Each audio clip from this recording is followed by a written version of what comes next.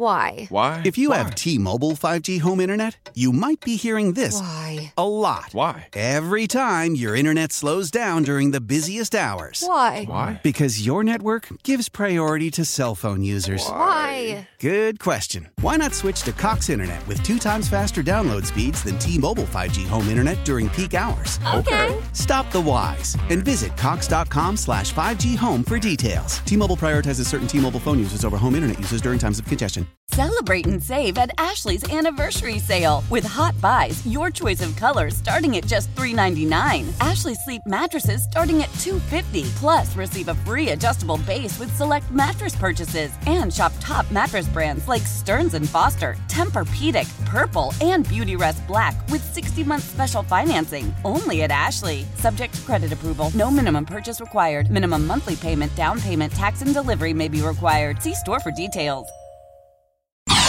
Sal Licata, Sports Radio 101.9 FM, The Fan, WFAN. What a freaking game that was. Now, I will admit, and I don't know how many of you are, listeners of the Sunday morning show that I did with Moose. So if you did listen to that show, you know that I was backing Kansas City. And I got to say, before we get into the specifics of the game, I was shocked, legitimately shocked, that it seemed, now again, there's no way to calculate exactly how many people are picking which side, but it to me was overwhelmingly favoring Philadelphia, and I just did not understand.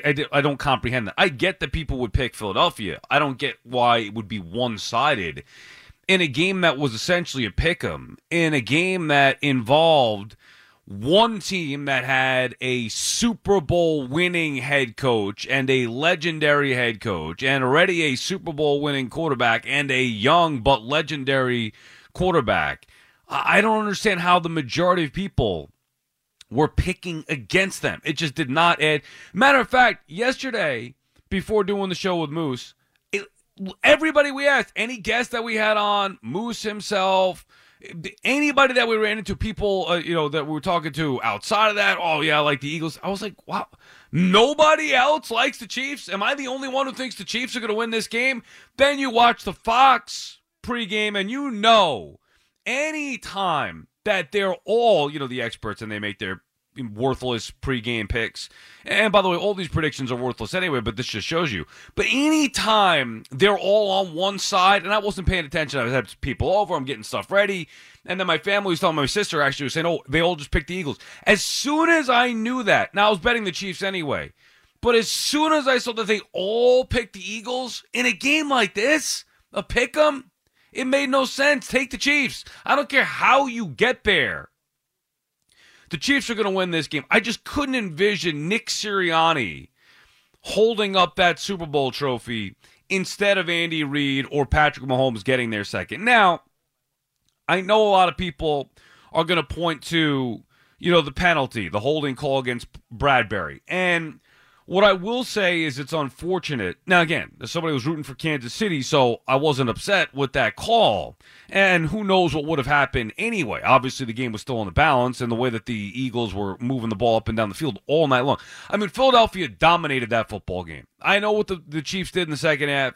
Philadelphia dominated that football game for the most part. They could not, the Chiefs could not stop them. I mean, they couldn't get off the field on third down. Yeah, they had the defensive touchdown, thank goodness, because that, kept them in the game.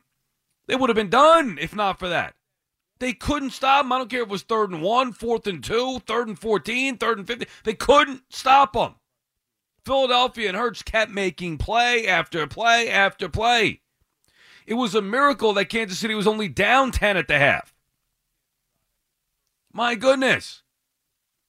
But with that being said, one of the things that I had written down, in some notes, thinking about doing the show, what we're going to go over, was that, right next to the field being slippery, which is just unacceptable. I don't understand how in the Super Bowl you can't figure out how to get the turf proper. I mean, come on, guys. This is the Super Bowl here. You want to pick on the officiating. You want to pick on some other things. You want to talk about the delay after halftime. It's the Super Bowl. I mean, it's the biggest stage in the world. Get the field right. That can't be slipping and sliding all over the place. Ridiculous. But the next note that I had was that the refs let them play. And I love that about that game. Early on, it hurt Kansas City, where there should have been a penalty called that kept the drive going in the first half for Kansas City. It was not. But I like the idea of letting them play and not calling every little touchy freaking thing that is going to alter the game. And unfortunately, they did let them play up until that holding call against Bradbury, which did change the game. And you hate that. And it'd be one thing if they were calling that consistently throughout. They did not. They did not call it consistently throughout. I don't think that even though it was technically a hold with Bradbury, I don't think that A, it should have been called, or B, had that great of an impact on the result of that play. I thought the ball was overthrown or just thrown in a spot where he was not going to get to it. So that stinks. Now, with all that being said, the Chiefs won. I mean, it was not the reason that the Eagles lost the game. Eagles made some mistakes, whether it's Hurts with a fumble, whether it's not being able to, prevent the false start from happening that sets them back 5 yards, the punt return.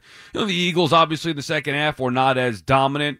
Defensively, certainly, they didn't do nearly enough at all. All we heard about was, the Eagles pass rush and this Eagles big bad defense. Well, they couldn't stop Mahomes either. I mean, just from the Chiefs' perspective, where they couldn't stop Philadelphia, outside of a few drives in the first half, that was it. Philadelphia couldn't stop Kansas City either.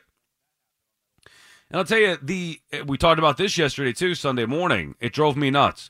Andy Reid, yet again, deferring the opening kick. Just absolutely idiotic. That's not what you do to that team. Now, it worked out for him in the second half, luckily, that they went down the field and scored, and obviously you knew that they were going to be in the game once that happened on that opening drive of the second half.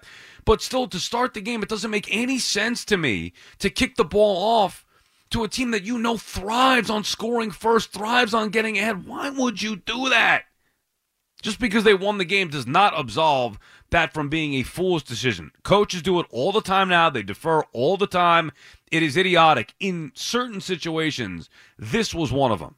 You're the Chiefs. Get the ball first. Go down, put up that 7. You get up and put the pressure on them, especially a team that hasn't been there before.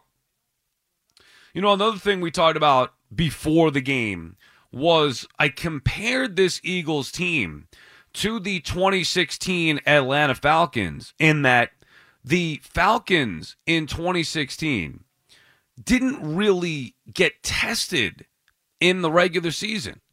And I don't, not that they were the exact same comp, but they were teams with good offenses. Matt Ryan won the MVP that year in Atlanta. I think they were 11-6, whatever it was, but they had the second seed.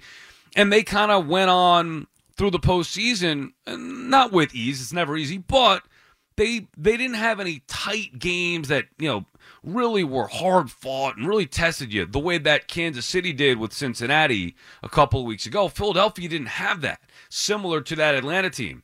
Now, different circumstances completely, but it was interesting to see the comparison after the game that Philadelphia becomes only the second team in Super Bowl history to blow a double-digit lead at halftime. I found that hard to believe. I didn't even know that Atlanta was the only one. I mean, you're telling me no team in Super Bowl history, other than the lowly Atlanta Falcons who blew that 28-3 late third quarter lead, no team prior blew a double-digit Super Bowl lead?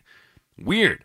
But there were comparisons drawn from me yesterday before the show to that team, and then you see the result. Now, again, totally different stuff. That was just happened to be random, but it was interesting to see that, that team, this Philadelphia team, blew that double-digit lead the way that Atlanta team did. But, look, they played a hell of a game. I mean, Hurts was tremendous. They could not be stopped. I mean, Goddard making great catch after great catch. Hurts, whether it's with his legs, whether it's with his arm, big play. Brown and Smith.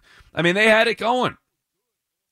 But you give Andy Reid credit for making the adjustments at halftime that needed to be made.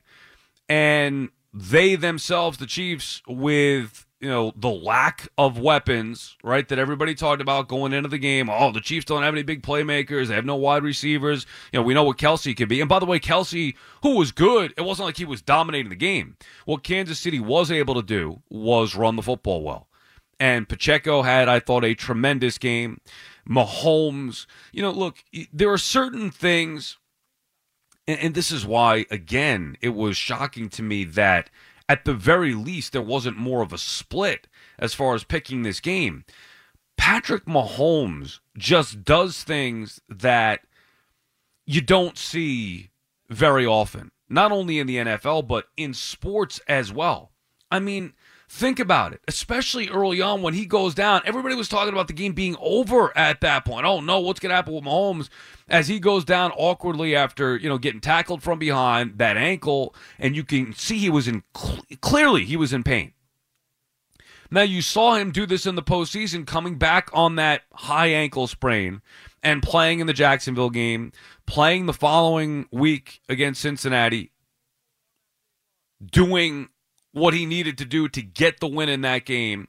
He looked much better in the Super Bowl in doing it. But then after that tackle, you're wondering, oh, my God, this guy, this is going to be a problem for him. And then he goes out there and makes even more plays with his legs. He's running as fast as I've ever seen him in that fourth quarter on that big run. Mahomes is just, I heard a caller before with Lori to close out the show talk about the fact that he's got heart, he's got toughness, and the caller I couldn't have said any better myself. He's got all the talent in the world.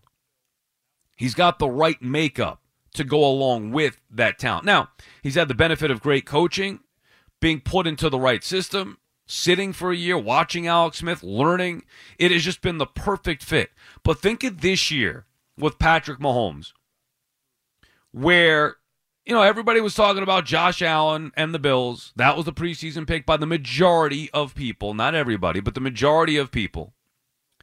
Then in season, even though Kansas City was again a dominant team and one of the top teams, in the AFC, you want to talk about how, the Bills got screwed with that game not being played, the record, and all those different things, whatever it may be. Still, Kansas City was kind of overlooked as the top team in the AFC. Even though the record was the best, people saying, I don't know, Cincinnati, or I don't know, Buffalo. But before the year, it was Josh Allen. Then it became about Joe Burrow. And Mahomes, this whole time, is still Patrick Mahomes, the best quarterback in the league. One of the most talented, physically gifted quarterbacks the sport has ever seen. And he was getting overlooked to a certain extent. And then he goes out there in the Super Bowl, and Hurts has been great, and people are talking about he should be the MVP and all that. And Mahomes again showed you, dude, this guy is another level of special. Think about what he did on that ankle. The toughness, the heart that he showed to go along with the talent. Oh, by the way, not to mention, and it's a popular debate amongst sports fans nowadays. Oh, he doesn't have any weapons. Oh, look at this, look at that. Yeah, well, this guy has this guy to work with. And this. Well, what happened? No Tyreek Hill, who everybody said, oh, yeah, well, if this quarterback has Tyreek Hill, he'd be great too. Look at the weapons that Mahomes had to work with all year long at wide receiver. And look at what he did with them. I mean, spreading the ball around in the Super Bowl. Sky Moore, who the hell is that? Kadarius Toney with a touchdown. Obviously, Toney with a big, punt return as well. But Toney with a touchdown. Sky Moore with a touchdown. I mean, Mahomes, it doesn't matter who it is. He's going to find you. Just making things happen. His ability to extend plays, his ability to be mobile, make plays with his feet. I mean, some of the runs that he had in that game, especially after the ankle, huge. And they complement his ability to throw the football, make the proper decision. You can't say enough great things about Patrick Mahomes. And again, he showed why he is the most special player in the league, deserved of the MVP. And he just was not going to lose. Simple as that. He took it personally, all the Cincinnati talk and all the picks with Burrow and all that stuff and the mayor running his mouth. He took it personally. Burrowhead, all that nonsense. And this was a spot where, they lost in the Super Bowl a couple years ago to a team that dominated defensively with the Bucs. The Eagles were not that team. The Eagles were good defensively. They were not that dominant defense the way that the Bucs were, especially later in the year. If you remember a few years ago where the Bucs, or a couple years ago, where the Bucs got better as the year went on, especially in the playoffs, where their defense became legit, and they figured out a way to shut down Patrick Mahomes and hand him a Super Bowl loss. He was not going to be denied this time. He was not losing a Super Bowl again. And boy, Andy Reid, to get that sweet victory against the team that let him go, against a franchise and a fan base that maybe didn't appreciate him the way that they should have, because he, quote-unquote, couldn't win the big one, got the Eagles to a Super Bowl, multiple NFC championship games. You know the history, 14 seasons. They're turning that team into a consistent winner, even helping them since he left, being a mentor to Roseman, helping them, pointing them in the direction of Jalen Hurts. But to do it against that team for Andy Reid, oh man, it will not get any sweeter for Andy Reid than to beat the Eagles in the Super Bowl for his now second a Super Bowl win as a head coach, and undoubtedly one of the great head coaches that the sport has ever seen. What a game though. I'm not gonna let that call marred the game for me. I know how impactful it was. I get it. Like I said, I don't think that the flag should have been thrown. I hated to see that happen after a game in which the refs let them play. Then to have that play, that ticky-tack foul be called, that changed the game significantly, because the ball is going back to Philadelphia with a real chance to move down the field and score, as they could not be stopped.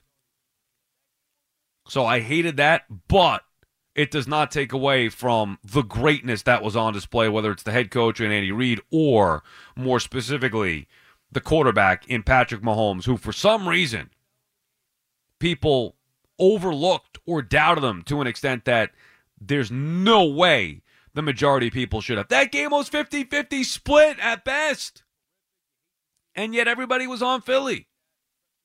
Oh, by the way, it was sweet to see Philadelphia lose, wasn't it?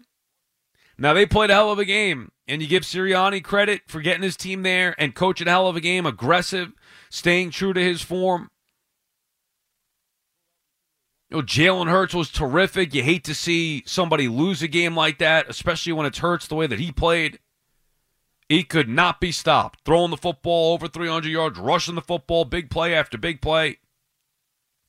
3 rushing touchdowns, threw for another. Jalen Hurts was excellent. Philadelphia couldn't really run the football outside of Hurts, but they didn't have to. Spreading the wealth, throwing the ball all over. They could not be stopped. Rare. To see an incompletion, especially early on in that game from Jalen Hurts. So you can't knock the Eagles. They showed up. They played a hell of a game.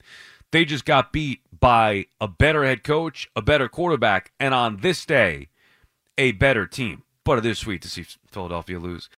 How powerful is Cox Internet? Powerful enough to let your band members in Vegas, Phoenix, and Rhode Island jam like you're all in the same garage. Get Cox Internet powered by fiber with America's fastest download speeds. It's internet built for tomorrow, today. Cox, always building better. Cox Internet is connected to the premises via coaxial connection. Speeds vary and are not guaranteed. Cox terms and other restrictions may apply. Analysis by Ookla Speed Test Intelligence Data. Fixed median download speeds. US Q3 2023.